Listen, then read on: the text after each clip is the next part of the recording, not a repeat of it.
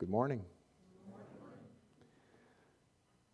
As you can tell, Pastor Brendan is sick, and I will be giving the message this morning, and hopefully it'll be a good one.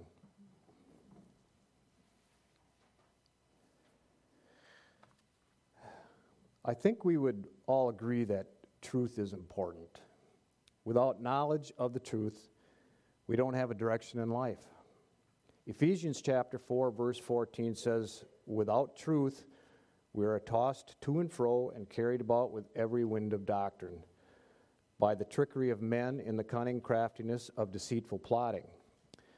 If truth were a tangible commodity, it would be priceless. In Proverbs chapter 23, verse 23, Solomon tells us to buy truth and do not sell it. And that attests to the fact that truth is a very precious commodity in Scriptures. Psalm 31, verse 5, and Isaiah chapter 65, verse 16 both say that God is the God of truth, having magnified His word, which is truth. John chapter 1, verse 14 tells us that our Lord Jesus Christ, who is God in human flesh, is full of grace and truth, being Himself the way and the truth and the life. The Holy Spirit is the Spirit of truth, who seals the salvation of those who embrace the message of truth. 1 Timothy chapter 3, verse 15 says, "The church is the pillar and support of the truth," and Colossians chapter 1, verse 5 basically says that the church is the protector and proclaimer of the truth. In fact, John chapter 8:32 says, "It is by believing the truth that people are set free from sin and death." And so we see how important truth is and how adamant Scripture is about knowing it and following it. Sometimes God's people forget the importance of truth, but Satan never does. Ever since Adam and Eve sinned, the father of lies has done everything in his power to destroy and to hide and to twist the truth, constantly attempting to replace it with falsehood and deception. Ironically, his deadliest attacks do not come from those who openly reject the truth, but rather from those who profess to know and believe it, but then lie. Satan's most effective agents are like spiritual terrorists, secretly infiltrating the church and passing themselves off as genuine shepherds and leaders. In reality, however, they are imposters and defectors, apostates, who claim to know Jesus, but in fact reject Him. With their speech, they affirm their knowledge of His word, but their actions indicate that they are actually enemies of the truth. Romans chapter 16:18 tells us, "For those who are such do not serve our Lord Jesus Christ, but their own belly, and by smooth words and flattering speech deceive the hearts of the simple." 2 Corinthians chapter 11, verse 13 says, "For such are false apostles, deceitful workers, disguising themselves as apostles of Christ." And Paul says in 1 Timothy 6:5, "They are useless wranglings of men of corrupt minds and destitute of the truth." The New Testament repeatedly warns of the danger that apostate false teachers pose to the church. Both Jesus in Matthew 7:15 and Paul in Acts 20:29 compared their deceptive savagery to the attacks of vicious wolves. Jesus warned us in Matthew 24:11, "Many false prophets will arise and will mislead many." And Paul cautioned in 1 Timothy 4:1, "But the Spirit explicitly says that in latter times some will fall away from the faith, paying attention to deceitful spirits and doctrines of demons." Peter and John also warned of these spiritual pretenders, and so did Jude in his brief one-chapter epistle, which is unmatched in the way it denounces immoral apostates and still is able to display affectionate concern for true believers. Jude denounces false teachers whose errors pollute the purity of the faith and insists that the revelation of God in Christ cannot be compromised. Jude's concise letter is a forceful condemnation of the false teachers who were infiltrating the church in his day and by extension, all who are yet to come. In our postmodern culture, in which truth is considered relative and tolerance is prized above all else, and a growing number of people are willing to consider all religious systems as having some validity, many people suppose that this epistle has lost its relevance for today.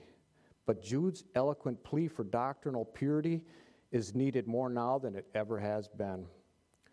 Thomas R. Schreiner writes in his commentary on Jude, and I quote, "Jude's message is judgment is especially relevant to people today, for our churches are prone to sentimentality, suffer from moral breakdown, and too often fail to pronounce a definitive word of judgment because of an inadequate definition of love." Jude's letter reminds us that errant teaching and dissolute living have dire consequences, end quote. There was and is, however, some discrepancy as to the authenticity of Jude's epistle. That point of concern comes from the fact that Jude quotes from Apocrypha, a collection of Jewish writings that were considered historical but were not included in the biblical canon. That Jude quotes from a source other than Scripture does not affect the accuracy of the epistle. It's very apparent that Jude was writing under the inspiration of the Holy Spirit, and there would be nothing in there that was not inspired by him. So we can be confident in knowing that when we read Jude's letter, we are reading the Word of God. In fact, failure to heed Jude's message will result in compromising the very faith which was handed down to the saints, as verse 3 in the epistle tells us. As I stated earlier, the greatest threat to the church, without question, has always been false teaching. Its subtlety and severity make it a spiritual poison unlike any other, while external threats, such as religious persecution and the world's animosity, are certainly unpleasant. The wounds they inflict are only physical, and the injuries they cause are only temporary. On the other hand, the deadliest false teaching comes not from deceptive, non-Christian religions outside the church, but from spiritual pretenders inside the church. And the resulting damage is far greater than that caused by any external assault. The casualties are spiritual, and the consequences are eternal. It's so important that we recognize false teachers when we are confronted with them. It's no wonder then that Jesus warned his followers about the deadly dangers of apostasy. So would you turn with me in your Bibles to Matthew 7, and we'll look at verses 15 through 20. Matthew 7, 15 through 20. "Beware of false prophets, who come to you in sheep's clothing, but inwardly they are ravenous wolves. You will know them by their fruits. Do men gather grapes from thorn bushes or figs from thistles? Even so, every good tree bears good fruit, but a bad tree bears bad fruit. A good tree cannot bear bad fruit, nor can a bad tree bear good fruit. Every tree that does not bear good fruit is cut down and thrown into the fire. Therefore, by their fruits you will know them." Here Jesus tells us we will know apostate teachers by their fruits. We will know false teachers by the ungodly lives they are living. And as we will see in Jude's epistle, he will describe those lifestyles very clearly. Much of the New Testament records similar warnings, instructing believers to guard themselves against the deceptive nature of false teaching disguised as Christian truth. And those warnings were well founded. By the end of the first century, when the Apostle John wrote the book of Revelation, only 2 of the 7 churches he addressed, Smyrna and Philadelphia, remained completely faithful. The other 5 churches, to one degree or another, had fallen prey to doctrinal error which had seeped in and the immorality it had brought. Although Jude's letter was written about 25 years before Revelation, he still recognized that the battle for truth in the church had already begun. Jude devoted his entire letter to the presence of apostate false teachers. He wanted his readers to stand strong against the spiritual deceptions that threatened to wreak havoc in their fellowships, and he also wanted all those who brought in these errors in the church to be exposed and expelled. The book of Jude is the last of the New Testament epistles and serves as an entry point to the book of Revelation. In Jude, false teachers are examined, their motives uncovered, and their doom predicted. In Revelation, that inevitable destruction is told to us in detail as Christ's future victory ultimately eliminates false teaching and establishes truth forever. Jude wrote this letter around AD 68 to 70, not long after Peter finished his second epistle. The two letters are closely related, each having several nearly identical descriptions of false teachers and apostasy. In fact, Jude could likely be a sequel to 2 Peter, maybe even written to the same group of Christians to tell them that what Peter had said was coming was now there. 2 Peter 2 and 3 uses future tenses in its reference to false teachers. Jude wrote in the present tense. As he began his letter, setting the stage in the first 3 verses, he revealed his background, his audience, and his exhortation. So with that, let's go to the book of Jude. It's sandwiched right between the third letter of John and Revelation, and we will be looking at verses 1 through 7.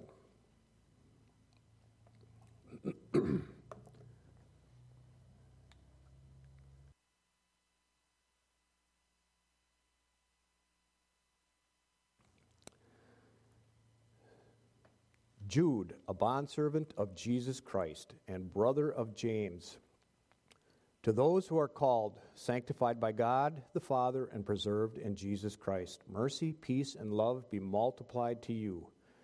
Beloved, while I was very diligent to write to you concerning our common salvation, I found it necessary to write to you, exhorting you to contend earnestly for the faith, which was once for all delivered to the saints. For certain men have crept in unnoticed, who long ago were marked out for this condemnation, ungodly men, who turn the grace of our God into lewdness and deny the only Lord God and our Lord Jesus Christ.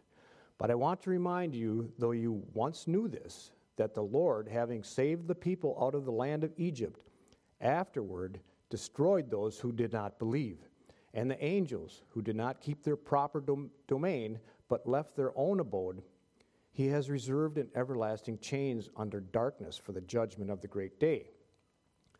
As Sodom and Gomorrah and the cities around them, in a similar manner to these, have given themselves over to sexual immorality and gone after strange flesh, are set forth as an example, suffering the vengeance of eternal fire. So starting with verse 1, the first half of verse 1. Jude, a bondservant of Jesus Christ and brother of James. It was common for the writers of the New Testament epistles to identify themselves first before revealing the subject of their letter. The author of this epistle identifies himself as Jude, the bondservant of Jesus and brother of James. By Jude designating himself as bondservant, he revealed himself as rendering absolute, selfless submission to Jesus as his Lord. In this letter, that identification is especially fitting because it sets Jude in sharp contrast to the apostates he would be warning his readers about. He was a grateful, willing slave of the Lord Jesus Christ, whereas the apostates denied Christ's lordship through their obvious sinful lifestyles. The New Testament lists 8 men named Judas. The name Jude is an English form of the Greek name Judas, which translates the Hebrew name Judah. That name was extremely popular, both because of Judah, the founder of the tribe of Judah, and because of Judas, the hero of the Maccabean revolt against the Greek ruler Antiochus Epiphanes in the 2nd century BC. Of the 8 men mentioned in the New Testament with the name of Judas, 2 were apostles, and 1 was the half-brother of our Lord. Only one of the three could be seriously considered as the author of this epistle. We can immediately rule out Judas Iscariot, the betrayer of Jesus. And it is highly unlikely that the author would be Jude, the other apostle, because both Luke 6:16 and Acts 1:13 state that this Jude was the son of James, not the brother. So that leaves only Jude, the half-brother of Jesus, and the brother of James. Matthew 13:55 says, "Is this not the carpenter's son? Is not his mother called Mary, and his brothers James, Joseph, Simon, and Judas?" We see here that Jesus had at least 4 brothers, and from the position of Jude's name, he was apparently the youngest of the brothers. The James that Jude claims as his brother in verse 1 is the same James that wrote the epistle of James, and he was the same James mentioned as one of the pillars of the church and the leader of the church in Jerusalem. Jude's reference to his famous brother would immediately establish his identity and bolster his own message. But like his other brothers, including James, Jude did not believe in the deity and the messiahship of Jesus until after the resurrection. John 7:5 says, "For even his brothers did not believe in him." And then Acts 1:14 says that the mother of Jesus and his brothers were in the upper room waiting for the Holy Spirit. So clearly, sometime after the resurrection of Jesus, there was a rebirth experience among his brothers. After the resurrection, Jesus' relationships with his siblings changed from brother to Lord and Messiah.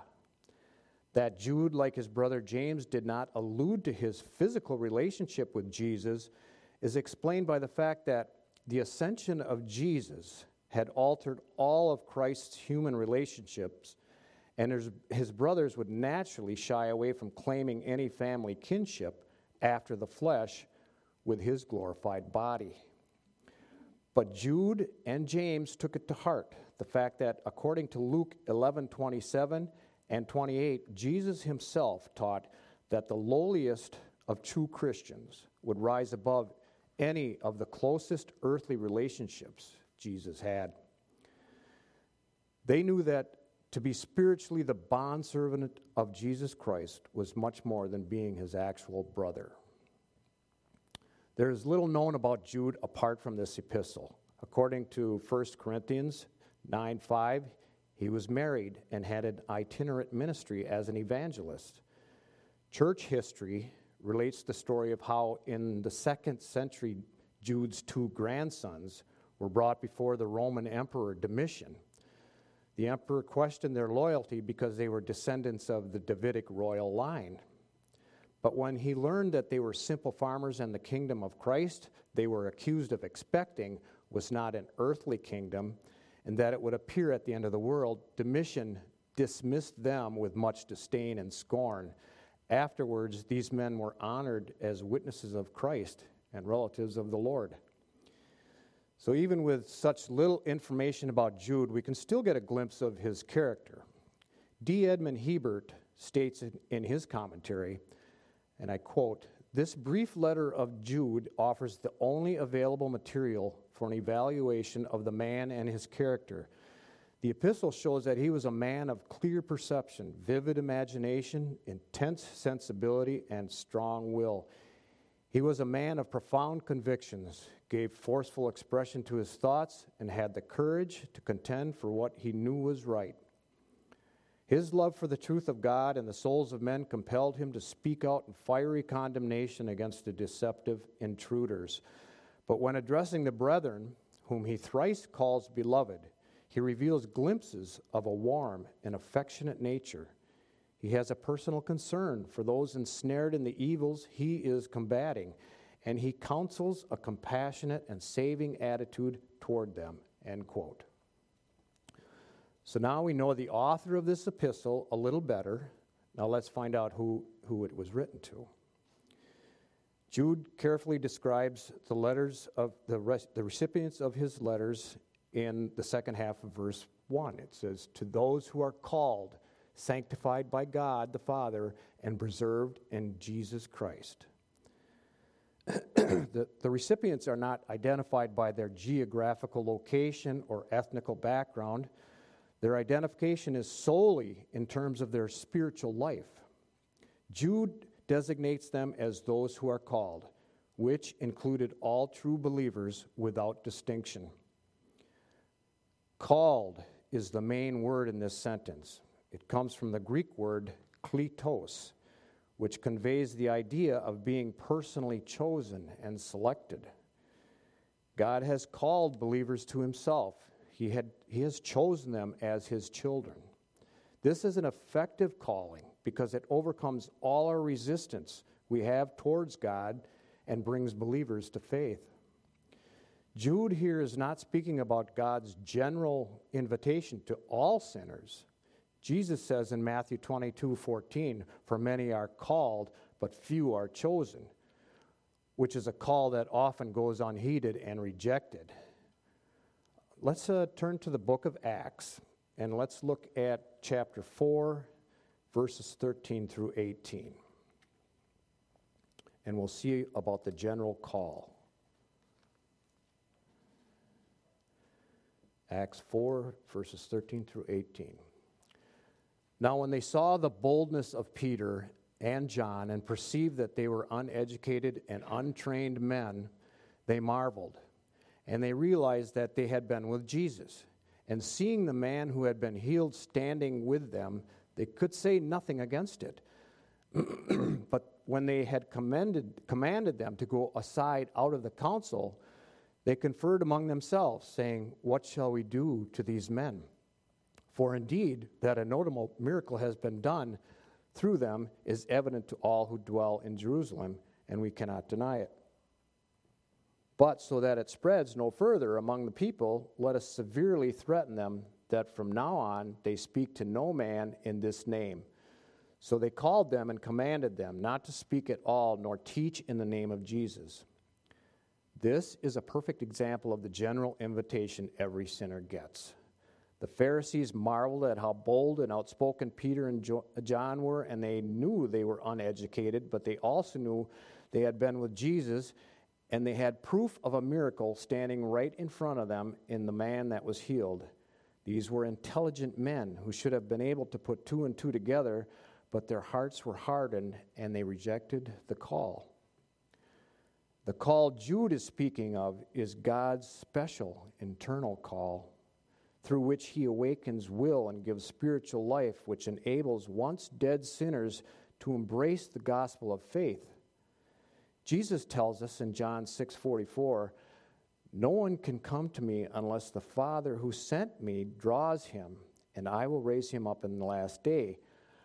Paul also referred to the effectual call of believers. 2 Timothy 1, verses 8 and 9 say this, "Therefore do not be ashamed of the testimony of our Lord, nor of me, his prisoner, but share with me in the sufferings for the gospel according to the power of God, who has saved us and called us with a holy calling, not according to our works, but according to his own purpose and grace, which was given to us in Christ Jesus before time began." In his sovereign wisdom, God chose believers based solely on the gracious purpose in Christ from before time began. His call was not based on anything he saw in them, not even their foreseen faith. Rather, his call was motivated by his own glory and his good pleasure, that his mercy might be eternally put on display. Paul tells us in Romans 9:22 and 23, "And that he might make known the riches of his glory on the vessels of mercy, which he had prepared beforehand for glory, even to us whom he called, not of the Jews only, but also of Gentiles."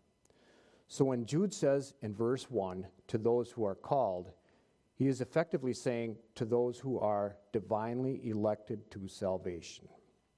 They did not earn God's choice, nor can they lose it or have it taken away. For those reasons, they can rest in the security of God's gracious call, even in the most dangerous conflict with false teaching. The next adjective Jude uses to describe his readers is sanctified by God the Father. The better rendering of that is beloved in God the Father, and was probably the original intent, but each one is useful and actually support each other. Sanctification in this case is not the unearned sanctification that is ascribed to the Holy Spirit and is the force behind spiritual growth, but it is the act of eternal election by God the Father, where he sets apart believers from the world for his own use. Why would God, who doesn't need anything or anyone, set aside believers? Well, the other rendering of the passage, to those who are called beloved in God the Father, gives us a better understanding of why. God chose to save believers because he loved them. It's a love based totally on his sovereign pleasure and for the reasons beyond human comprehension.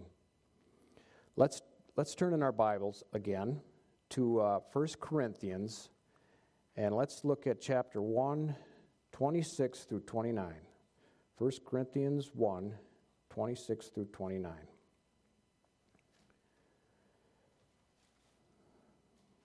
For you see your calling, brother, that not many wise according to the flesh, not many mighty, not many noble are called. But God has chosen the foolish things of the world to put to shame the wise. And God has chosen the weak things of the world to put to shame the things which are mighty. And the base things of the world and the things which are despised, God has chosen. And the things which are not, to bring to nothing the things that are, that no flesh should glory in his presence. You see, believers look foolish to the world. So we see that the Father purposed to set his love on certain sinners and redeem them, even when they were rebels. He chose them to be his children and the beneficiaries of Christ's death. Just as Paul tells us in Romans 5:8, but God demonstrates his own love toward us in that while we were yet sinners, Christ died for us. The word beloved comes from the Greek word agapeo, which indicates that God placed his love on believers in eternity past, with results that continue in the present and into the future. Ephesians 1, 4 and 5 says, just as he chose us in him before the foundation of the world, that we should be holy and without blame before him in love, having predestined us to adoption as sons by Jesus Christ to himself, according to the good pleasure of his will. Out of his uninfluenced and selective love, the Father determined who would believe from before the foundation of the world. That love required that he also give his Son to die on the cross in their place, paying the penalty for their sin. And out of his love, he sent the Holy Spirit to convict them of sin, draw them to saving faith, and regenerate their sinful hearts. And it is out of this love that God continues to secure and protect his children, promising a relationship with him that will last for all eternity. Although believers did nothing to gain his love, and in fact did everything to invite his wrath, the Father loves redeemed sinners with the same love that he has for his Son. It is a love that is infinite, eternal, and completely secure. The Apostle John wrote in his gospel, now before the feast of the Passover, when Jesus knew that his hour had come, that he should depart from this world to the Father, having loved his own who were in the world, he loved them to the end, which means to perfection as well as forever. In fact, according to Romans 8:38 and 39, nothing will be able to separate us from the love of God, which is in Christ Jesus our Lord. And now we come to the third and final description of Jude's readers. The New King James Version records it as preserved in Jesus Christ. Some of the better versions render it kept for Jesus Christ. The Greek word for kept for is tetramenos, which means to observe, pay attention to, keep under guard, or maintain. But the way the sentence is structured, kept by, might be closer to what Jude is saying. In that way, Jude's phrase echoes Jesus' own teaching on the preservation of believers. In the Gospel of John, chapter 10, verse 27 through 30, Jesus says, "My sheep hear my voice, and I know them, and they follow me. And I give them eternal life, and they shall never perish, neither shall anyone snatch them out of my hand. My Father, who has given them to me, is greater than all, and no one is able to snatch them out of my Father's hand. I and my Father are one." Jesus Christ has promised to keep believers secure for all eternity, a guarantee that is made possible by his death on the cross. Through his sacrifice, Jesus gives believers forgiveness of sins, the reality of eternal life, and the hope of glorification. Furthermore, what Christ secured at the cross, the Father protects through his power. There is no person or power in the universe that is greater than God, nor is there any force that could break his loving grip he has on his own children. As a result, believers can rest in him, knowing that their eternal safekeeping is in his all-powerful hand. Already in this first verse of the epistle, Jude is giving his readers much encouragement by telling them that they are kept by Jesus Christ.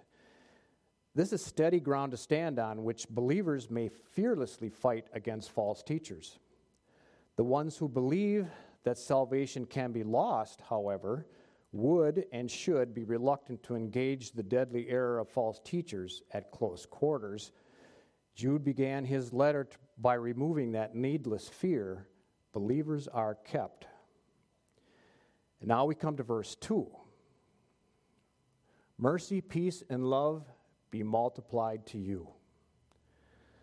The salvation God provides for his children is one that is rich with blessings, 3 of which Jude lists in his greeting. Jude takes the phrase mercy and peace, a common Jewish greeting, and adds love to remind his readers of Christ's love for them. This triple prayer wish occurs only here in the New Testament. The Greek word for mercy is eleos, which is the outward manifestation of pity. It assumes there is a need on the part of him who receives it, and it assumes the resources of the one who shows it are adequate to meet those needs. Mercy also appears in the opening greeting in 1st and 2nd Timothy and 2nd John, always against the background of false teaching.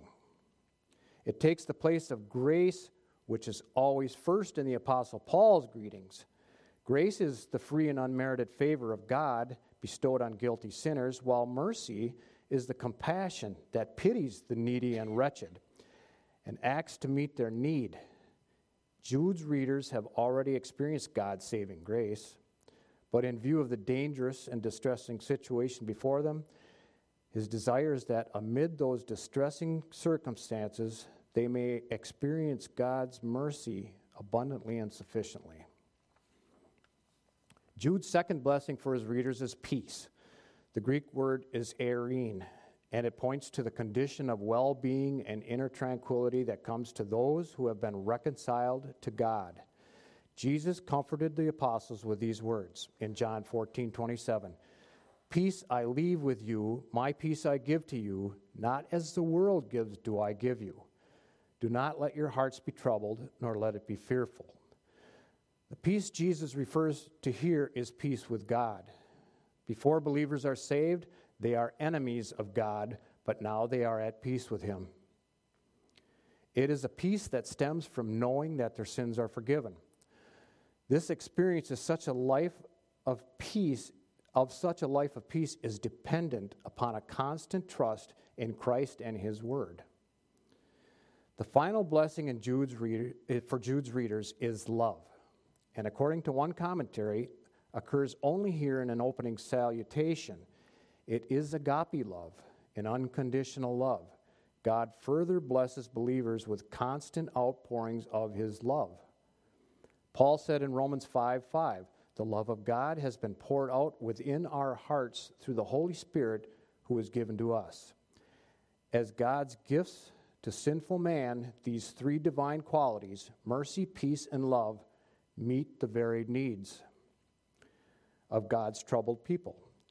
As one writer observes, and I quote, "These are not self-acquired Christian virtues, but the gifts of God, which the author prays may be abundantly bestowed upon his readers. Nevertheless, by a divine transformation, the gifts of God are transformed into human characteristics." End quote. These divine blessings will not only give believers comfort, but they will become progressively part of their very character. And then Jude wishes these three blessings, mercy, peace, and love, to be multiplied to his readers. Be multiplied in the verb form as plethuno, and implies that they already possessed the blessings in a measure, but they were to be increased implicitly to the fullest measure. Nothing less than a great outpouring of these gifts on the troubled readers will satisfy Jude's heart. Jude's prayer is that his audience would continually enjoy the Lord's blessing no matter how difficult the spiritual battle might become. Being a child of God includes infinite privilege and spiritual blessing. It's clear that God pours out his abundant blessings on those whom he calls, whom he loves, and whom he keeps. But with those blessings comes great responsibility, a serious subject to which Jude now turns. And so we'll look at verse 3. "Beloved, while I was very diligent to write to you concerning our common salvation, I found it necessary to write to you exhorting you to contend earnestly for the faith which was once for all delivered to the saints." By his use of the term beloved, Jude is displaying his sincere pastoral concern for his readers. That concern was not a shallow form of sentimentalism, but a heartfelt expression of affection for God's people. And the love he feels for them is the motive behind his ministry to them. It is the central theme of the Christian life, indicating the love of Jude for his brethren, and at the same time indicating, more importantly, the love of God in Christ for all. It is the true bond of Christian fellowship. Verse 3 also offers a further glimpse of Jude's personal relationship with his readers. He had them in his thoughts, and he assures them he would have written even if he had not heard of the immediate danger threatening them. He had, in fact, been giving all diligence to write to them on a different subject. The phrase "giving all diligence," or as the NASB renders it, "making every effort," portrays Jude as earnestly and aggressively occupied with a project that involved his readers. His total interest and effort was involved. His plan was to write concerning our common salvation. Common here is koine, which does not have the sense of inferior, but rather describes that which God's true people everywhere share. God's common salvation is not common of all people, but all of his people, of his whole body, the church, and every member of it, and of all sorts of men in all nations. It's not common to all men because all men are not saved by it, but it's common to all the elect of God and true believers in Christ. The love of God is common to them all alike. The choice of them to eternal salvation is the same. The covenant of grace, the blessings and promises of it, are equally shared by them, and they are bought with the same price of Christ's blood, and are justified by the same righteousness, and are regenerated, sanctified, and called by the same grace, and will possess the same glory. There is but one way of salvation, but that very salvation was under assault by apostates, hence Jude's change of subjects. He felt that it was necessary to write, meaning he felt a heavy burden. He could not simply watch in silence as his readers slipped into error. His passion for sound doctrine, especially regarding the gospel, made even the thought of false teaching a heavy burden on his heart. And he and his readers would not be able to share a common salvation if they lost the gospel. Jude felt the need then to exhort his readers to contend earnestly for the faith, which was once for all delivered to the saints. Exhort in the Greek is parakaleo and means appealing to or encourage, and indicates the character and tone as well as the contents of his letter. Jude knew that his readers were already on the right side, but he felt it necessary to urge them to take a firm stand against the danger facing them. He urged his readers to contend earnestly for the faith which was once for all delivered unto the saints. The Greek word for contend earnestly is epigonizomai, and stresses the need to defend the truth continually and vigorously. The faith for which believers are earnestly to contend is the message of the gospel, that body of Christian truth that brings salvation to the soul that receives it. It is what Luke wrote about in Acts chapter 2, verse 42, noting that the early believers were continually devoting themselves to the apostles' teaching, which was the gospel. In life and ministry, God's truth is paramount. To manipulate and distort that truth or to mix it with error is to invite God's eternal wrath. That's why Paul told the Galatians, if any man is preaching to you a gospel contrary to what you received, he is to be accursed. Jude further defines the faith in specific terms as that which was once for all handed down to the saints once for all, which refers to something that is accomplished or completed one time with lasting results and no need of repetition. Through the Holy Spirit, God revealed the Christian faith to the apostles and their associates in the first century. Their New Testament writings, in conjunction with the Old Testament scriptures, make up the true knowledge of Jesus Christ and are all that believers need for life and godliness. The authors of the New Testament did not discover the truths of the Christian faith through mystical religious experiences. Rather, God, with finality and certainty, delivered his complete body of revelation in Scripture. Any system that claims new revelation or new doctrine must be disregarded as false. God's word is all sufficient. It is all that believers need as they contend for the faith and oppose apostasy within the church. And that brings us to verse 4.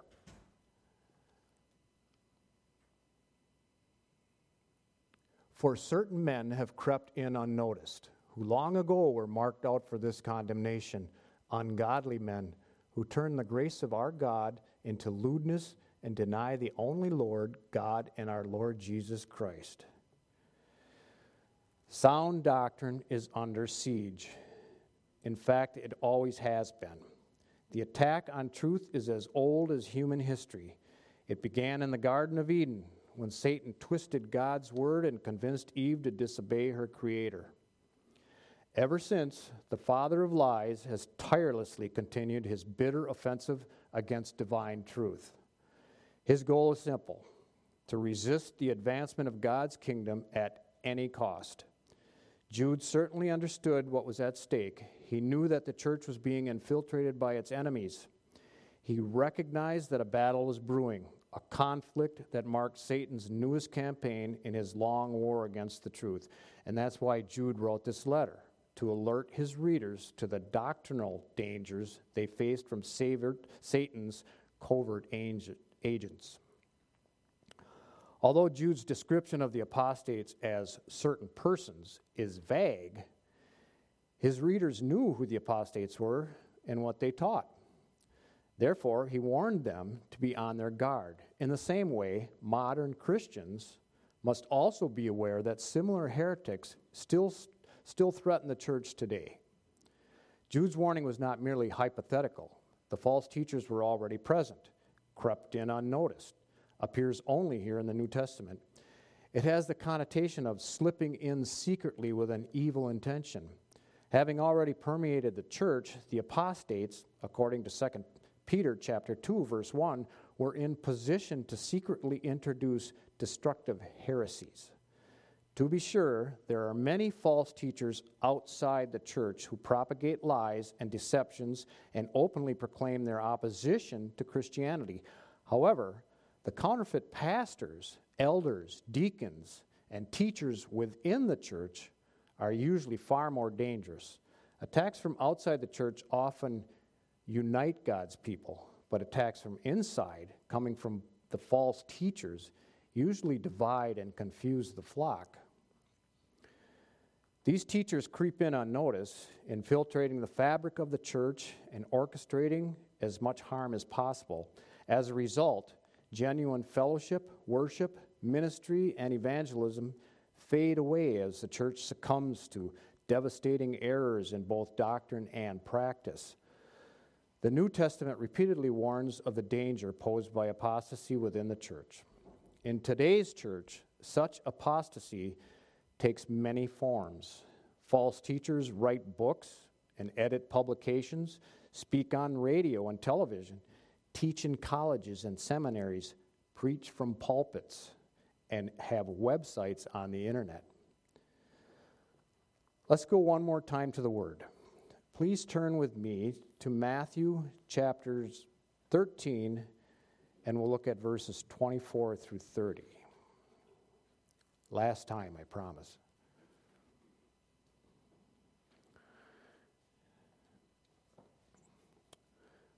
Chapter 13, verses 24 through 30. Another parable he put forth to them, saying, The kingdom of heaven is like a man who sowed good seed in his field, but while men slept, his enemy came and sowed tares among the wheat and went his way. But when the grain had sprouted and produced a crop, then the tares also appeared. So the servants of the owner came and said to him, Sir, did you not sow good seed in your field? How then does it have tares? He said to them, An enemy has done this. The servant said to him, Do you want us then to go and gather them up? But he said, No, lest while you gather up the tares, you also uproot the wheat with them. Let both grow together until the harvest. And at the time of harvest, I will say to the reapers, First gather together the tares and bind them in bundles to burn them, but gather the wheat into my barn. Satan always sows his tares among the wheat, raising up false brethren whom he disguises as messengers of truth. The tares that Satan sows have long ago been marked out for this condemnation, which suggests that long ago God pronounced damnation against all apostates. They are sons of wrath, whom he has ordained for this prophesied condemnation. The Old Testament prophets made many predictions concerning the judgment of apostates. Isaiah chapter 8, verses 20 through 22 says, To the law and to the testimony, if they do not speak according to this word, it is because there is no light in them. They will pass through it hard-pressed and hungry, and it shall happen, when they are hungry, that they will be enraged and curse their king and their God and look upward. Then they will look to the earth and see trouble and darkness, gloom of anguish, and they will be driven into darkness. They are ungodly persons. False teachers could not worship God properly. In fact, they were and are devoid of any and all reverence for him. Such people only play at religion while possessing no genuine fear of God or love for him. Although they claim to be spiritual leaders, in reality they betray trust in shockingly immoral and unethical ways.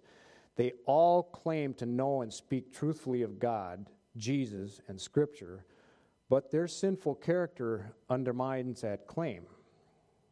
And so they turned the grace of our God into lewdness. The false spirituality of the apostates could not restrain their fleshly lusts. They perverted God's grace and changed it to lewdness, which is basically sensuality, indecency, and unrestrained vice. The false teachers secretly indulged their fleshly desires. Then, to make matters worse, they excused their behavior by claiming to be covered by their perverted concept of grace. In doing that, they demonstrated that they had never actually embraced Christ's salvation at all, If they had truly tasted divine forgiveness, they would not have used grace as a license for sin. Galatians chapter 5, verse 13 says, "For you, brethren, have been called to liberty, only do not use liberty as an opportunity for the flesh, but through love serve one another." And so they deny the only Lord Jesus Christ. Apostate false teachers view themselves as their own masters. Therefore, they refused to honestly acknowledge the sovereign lordship of Jesus Christ. They will not submit to Jesus as divine master, sovereign ruler, and Lord, nor will they give him the honor he requires as God the Son and the Savior of sinners. Therefore, they deny Christ his rightful position as God, as King, and as Messiah. In doing that, they confirm that they are counterfeit. Titus chapter 1, verse 16 says, "They profess to know God, but by their deeds they deny him, being detestable and disobedient and worthless for any good deed." And that brings us to verses 5 through 7. "But I want to remind you, though you once knew this, that the Lord, having saved the people out of the land of Egypt, afterward destroyed those who did not believe, and the angels who did not keep their proper domain, but left their own abode. He has reserved in everlasting chains under darkness for the judgment of the great day, as Sodom and Gomorrah and the cities around them in a similar manner to these, having given themselves over to sexual immorality and gone after strange flesh, are set forth as an example, suffering the vengeance of eternal fire." In these verses, Jude provides further insight into the apostates' condemnation by citing 3 of God's past judgments against other apostates, namely apostate Israelites, apostate angels, and apostate Gentiles. Jude's references to these Old Testament examples are brief and general because they are already familiar to his readers. But he had a desire to remind his readers that defectors from the truth will always meet divine judgment. His first example centered on God's saving a people named Israel, namely Israel, out of the land of Egypt and then leading them through the wilderness. The story of Exodus was a powerful illustration of God's love for his people and a clear picture of redemption. But it was also a stern reminder of divine judgment, not only on the Egyptians, but also on those Israelites who faithlessly turned away from God. Although Jude knew that his readers were fully aware of the story, for he wrote, "Though you once knew this," he used it to reveal God's unchanging attitude toward anyone, in any time or place, who corrupts his word. The story details the time when God led his people to the border of the land of Canaan, the promised land. Moses sent 12 men into the land to scout it out. Out of the 12, only 2 of the spies, Caleb and Joshua, came back with favorable reports. The other 10 let their fear take them over, and they spread that fear among all the people, thereby inciting a rebellion against God. Numbers chapter 14, verses 26 through 29 summarizes Israel's rebellion and God's response. "And the Lord spoke to Moses and Aaron, saying, 'How long shall I bear with this evil congregation who complains against me? I have heard the complaints which the children of Israel make against me. Say to them, as I live, says the Lord, just as you have spoken in my hearing, so I will do to you. The carcasses of you who have complained against me shall fall in the wilderness, all of you who are numbered according to your entire number from 20 years old and above.'"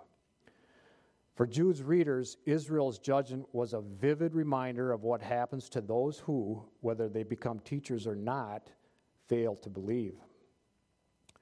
The second example that Jude gave was that of apostate angels. The fact that these angels are not specifically identified indicates that Jude assumed his audience was already familiar with the details of their extraordinary defection. There are multiple views as to the identity of these angels. The most plausible viewpoint is that Jude referred to an extraordinarily heinous infraction of some of the fallen angels. Genesis chapter 6, verse 4 says, "There were giants on the earth in those days and also afterward, when the sons of God came into the daughters of men, and they bore children to them. Those were the mighty men who were of old, men of renown." The most practical interpretation of that verse is that the sons of God were the fallen angels. 2 Peter chapter 2 expounds on that event very clearly. The sin of intermingling with the daughters of men was so severe that God placed the offending demons in chains to prevent them from committing such perversity ever again, as 2 Peter chapter 2 verse 4 states. Somewhat like the perverted angels before them, the Sodomites, in a similar manner to these, gave themselves over to sexual immorality and went after strange flesh. They too perverted God's intended design for them by soliciting sexual favors from his holy messengers.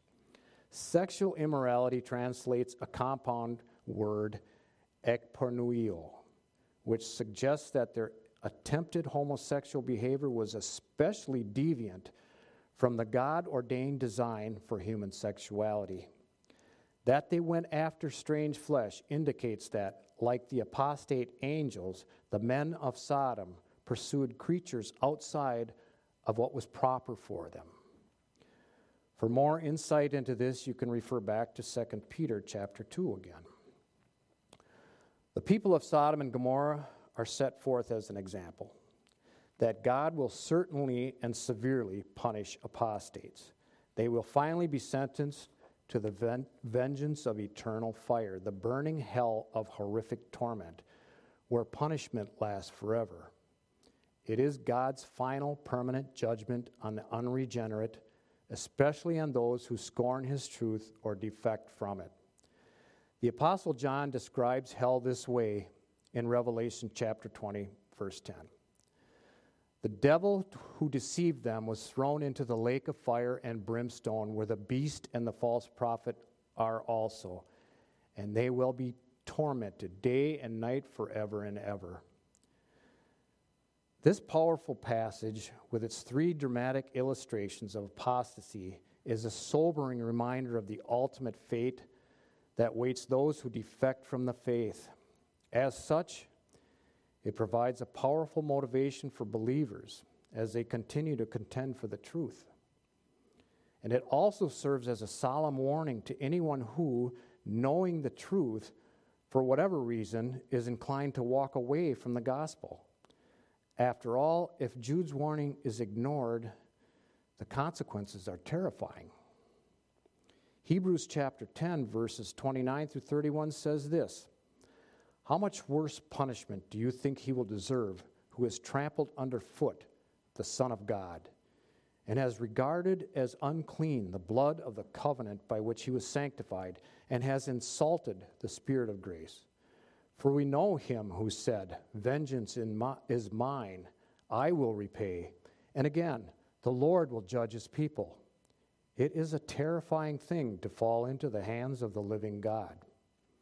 Therefore, the severest eternal suffering will belong to those who know and reject the truth.